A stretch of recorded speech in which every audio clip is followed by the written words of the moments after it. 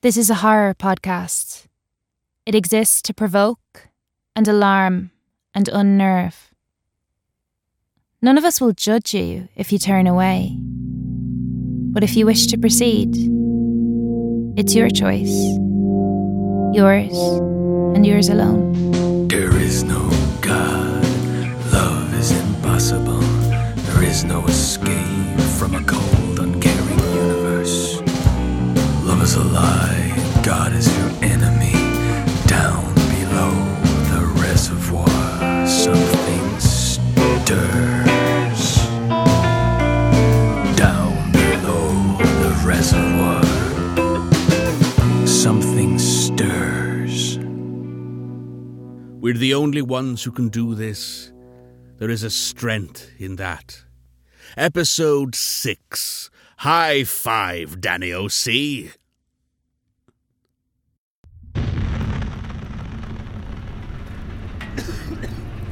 Oh God, God, get out! Get out! Save yourself! Get out! The fucking car's on fire! It's on fire! He put his hand on my shoulder and he started shoving me. I think I'd hit my head on the dashboard or on the steering wheel or something. I wasn't thinking right. I know I kept asking him stupid things like how are your legs? Are your legs all right? They're trapped, Jimmy! They're fucking trapped! I'm done for! I'm fucking done for! I remember saying, should I have a go at pulling them out for you? I think the smoke and the swelling in me head was having an effect on me by then. But he kept shoving me and thumping me on the shoulder and pushing me into the door and shouting, The fire! The fucking fire! Get out! And then the door swung open and I was lying on the tarmac and everyone was looking at me and the burning car and the big mess we made.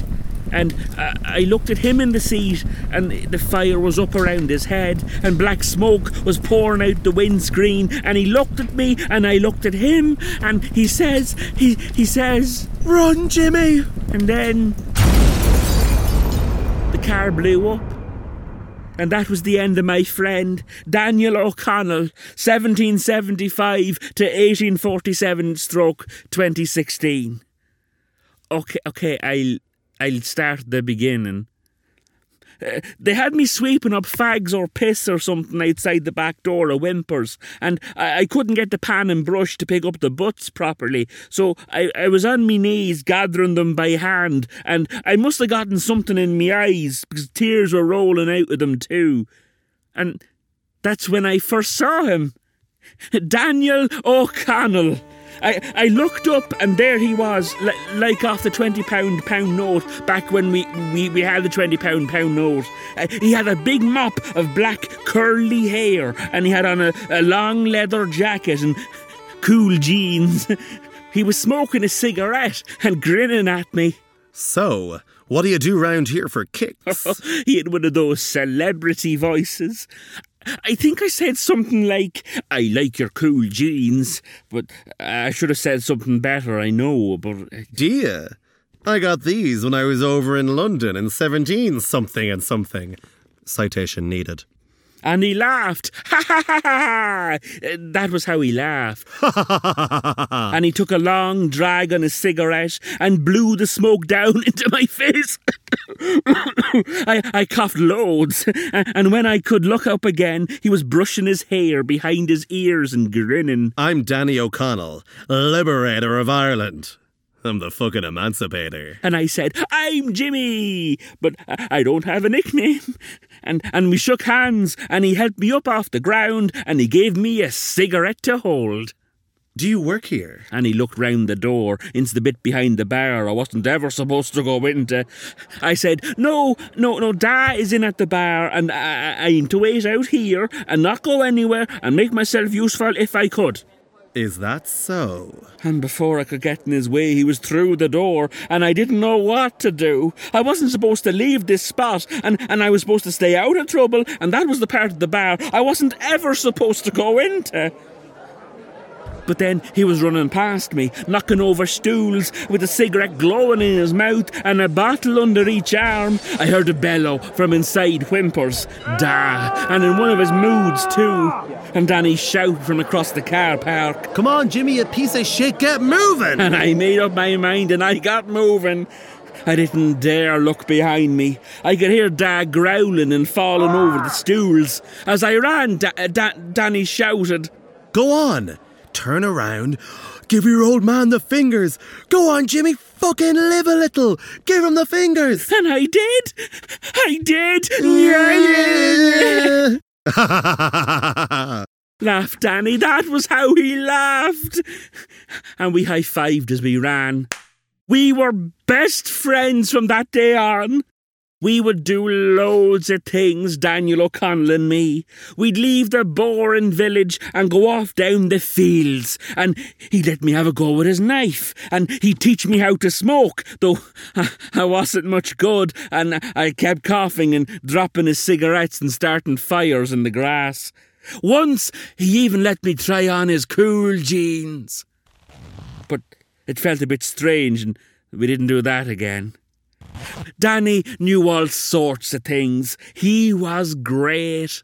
He knew about knots and records and how to play poker and 5-card Doris, and he could do wheelies for nearly a minute on me bike, and he knew about girls.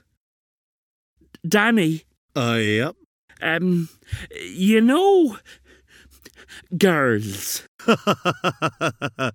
Yeah. Have you ever kissed them? Shh. Of course I've fucking kissed them. I've kissed loads. And one of them even let me put my hand on her chest. Citation needed. But how? Easy, Jimmy. You just have to show him the goods. The goods? The goods. Come on, make room. Watch this biz. And while he showed me his dancing, I'd have another go at smoking. Wow, Danny, you can really move. That's what they say. Who? The girls, Jimmy. Oh. Often, though, we'd just go up to the monument in the graveyard and sit there under Jesus eating chips. I really liked it there. Watching the traffic whiz by and looking out at the 2 white sheep and the 1 black sheep in the field across the road beside the school. They seemed happy. And Danny was always full of stories. Jimmy, did you know? Yeah? Once, when I was training as a stuntman in the dojo of Okinawa, I got into this big fight with a cyclist, yeah? And I used my torture palm right on his hip. Pachow! Ayee! And 3 supermodels saw me and were so impressed that we all went off on a balloon together. That was in 1828. Fucking great times, Jimmy. Fucking great times. But they weren't. Not always. You don't have to.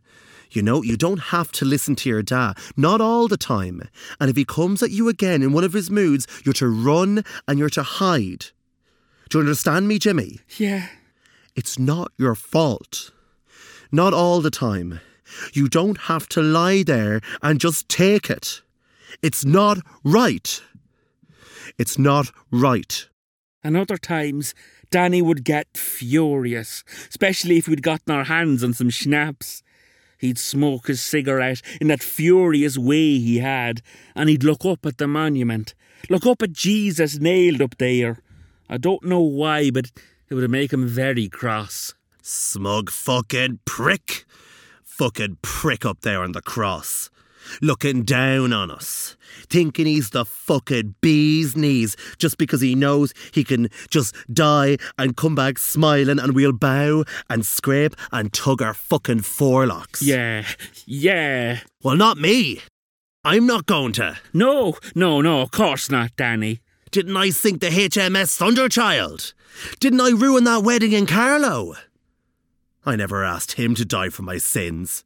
I never fucking asked him. And he jumped to his feet and pointed his finger up into the statue's face, and his voice got all low and serious. I remember what he said to me. I'll wipe that grin off his fucking face if it's the last thing I fucking do.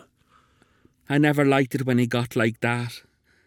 I looked down at my chips getting wet from the weather and said something like, we can't take down the monument because everyone in the village paid good money for it, and it was only last year they had it painted all yellow. So he looked at me. Fuck the monument. Fuck the people. Fuck them in the eye and in the ear and in the fucking mouth. And when they think the fucking is over and they're thanking me for not fucking them anymore, I'll fuck them in the mouth again. Just to show them. Just to fucking show them. I could never curse like that if I tried. We'll show them. Everyone in this fucking hole of a town. Looking at us. Noses in the air. Mouths like cats' arses. I'm the emancipator, Jimmy. The emancipator. And he stubbed out his cigarette on Jesus' leg. So, that was the plan. We'd show them. We'd show them all. Even if I didn't want to. Didn't want to at all. Danny's first plan. Tonight, my friend, when everyone in town is fast asleep, like the pricks they are, we are going up to the graveyard and we're going to write some choice words on the chest of our Lord. We are? I've already measured the statue, and I'm sure I can fit at least 3 squares on if I'm neat and I write bullocks instead of bullocks. Oh, good. That'll shock the squares in the village. That'll shake up their word good and proper. Yeah. Until tonight, so. The night came. We'd gotten some blue paint out of the garage, and since we couldn't find brushes, we'd use the end of a rolled-up newspaper. We'd worked it out so that Danny could sit on my shoulders, and I'd hold the paint, and he the newspaper. Danny, how many swears is that? You're heavy. Nearly done. That's bollocks. Bollocks. There we go. But then some light shone on us, and I dropped the paint in fright. And Danny said, fucking leg it. So I did, and we ran off, high-fiving, Danny laughing. Take that, you fucking squares. But it rained that night. And Danny had been a bit sloppy anyway. You couldn't make out the C word at all, and nips got all runny. Another shower fed at lunchtime, and after that she'd never have known anything had been painted on Jesus at all. Danny got quiet. He was planning what we'd do next. We'll put a bra on Christ. Easy. I've had loads of experience with bras. Citation needed. Can you imagine, Jimmy? They'll come out of mass or out of the shops, all the stuffy bastards in this village, and they look out over the monument, and what'll they see? They'll see a lovely silky number spread across the chest of their Lord. And their world will crumble down around their shoulders. I'm not sure, Danny. Don't you think... might we be going just a little too far? No, it's perfect, Jimmy. No rain will wash that away. It'll be there to stay. We'll make our mark on this stinking town, just you wait. But it didn't work out that way. We got into the back garden next door all right, and we got the bra off the line. That was easier than I thought it was going to be. And Danny let me hold it for a while. It felt... lovely. Soft. But we had to put the bra on during the day. If we tried at night, Danny wouldn't be able to see what he was doing. Bras are tricky. But it was worse than that. We'd forgotten Jesus was hanging on a cross and was a bit bigger than Sandra next door anyway, and we couldn't get the bra to close properly. Fucking clasp. Fucking close, you piece of shit. People are looking, Danny. Take off your belt. Give it up to me, I'll use that. What? It'll work. It didn't work. And then I saw Da running across the graveyard. They must have told him what we were up to and got him out of whimpers.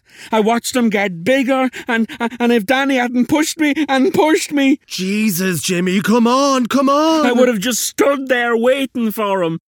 Split up. I ran down the street with the bra flapping in my hand, and I was running as fast as I could, and my trousers came down, and I couldn't stop to do them up in case Da caught me, and I was crying. I couldn't stop crying. And everyone was laughing. Everyone was pointing at me and laughing. Everyone. That's when I said yes. That's when I agreed to help Danny steal the car. Dr. Proofwood's car was sitting outside the funeral home. Hot wiring cars? Piece of piss, Jimmy. My uncle showed me how to do that in like the 19th century or something. And the car was up and running. Promontory House. Watch yourself, missus. The fire station in Supple Hall. Whoa, fuck! And in through the gates the grave. I think we went wrong when Danny swerved by the hearse and clipped the headstone. Going up on two wheels we turned, and then... We weren't supposed to hit the monument that hard. When I woke up again, Danny was laughing. There was blood in his teeth, but he kept laughing. Oh, they'll remember this. They'll remember this forever. And he held it up. Jesus' head come clean off and through the windscreen. Danny smiled at me, gave me a high five. Ow! It hurt a bit. Oh, we did it, Jimmy. We did it. We showed this town. We showed your Da. Then his smile went strange, and he said, Do you smell smoke? And that was when I started the story earlier.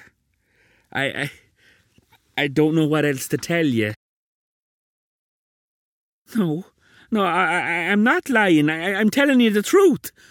O'Connell, Daniel O'Connell. That all happened.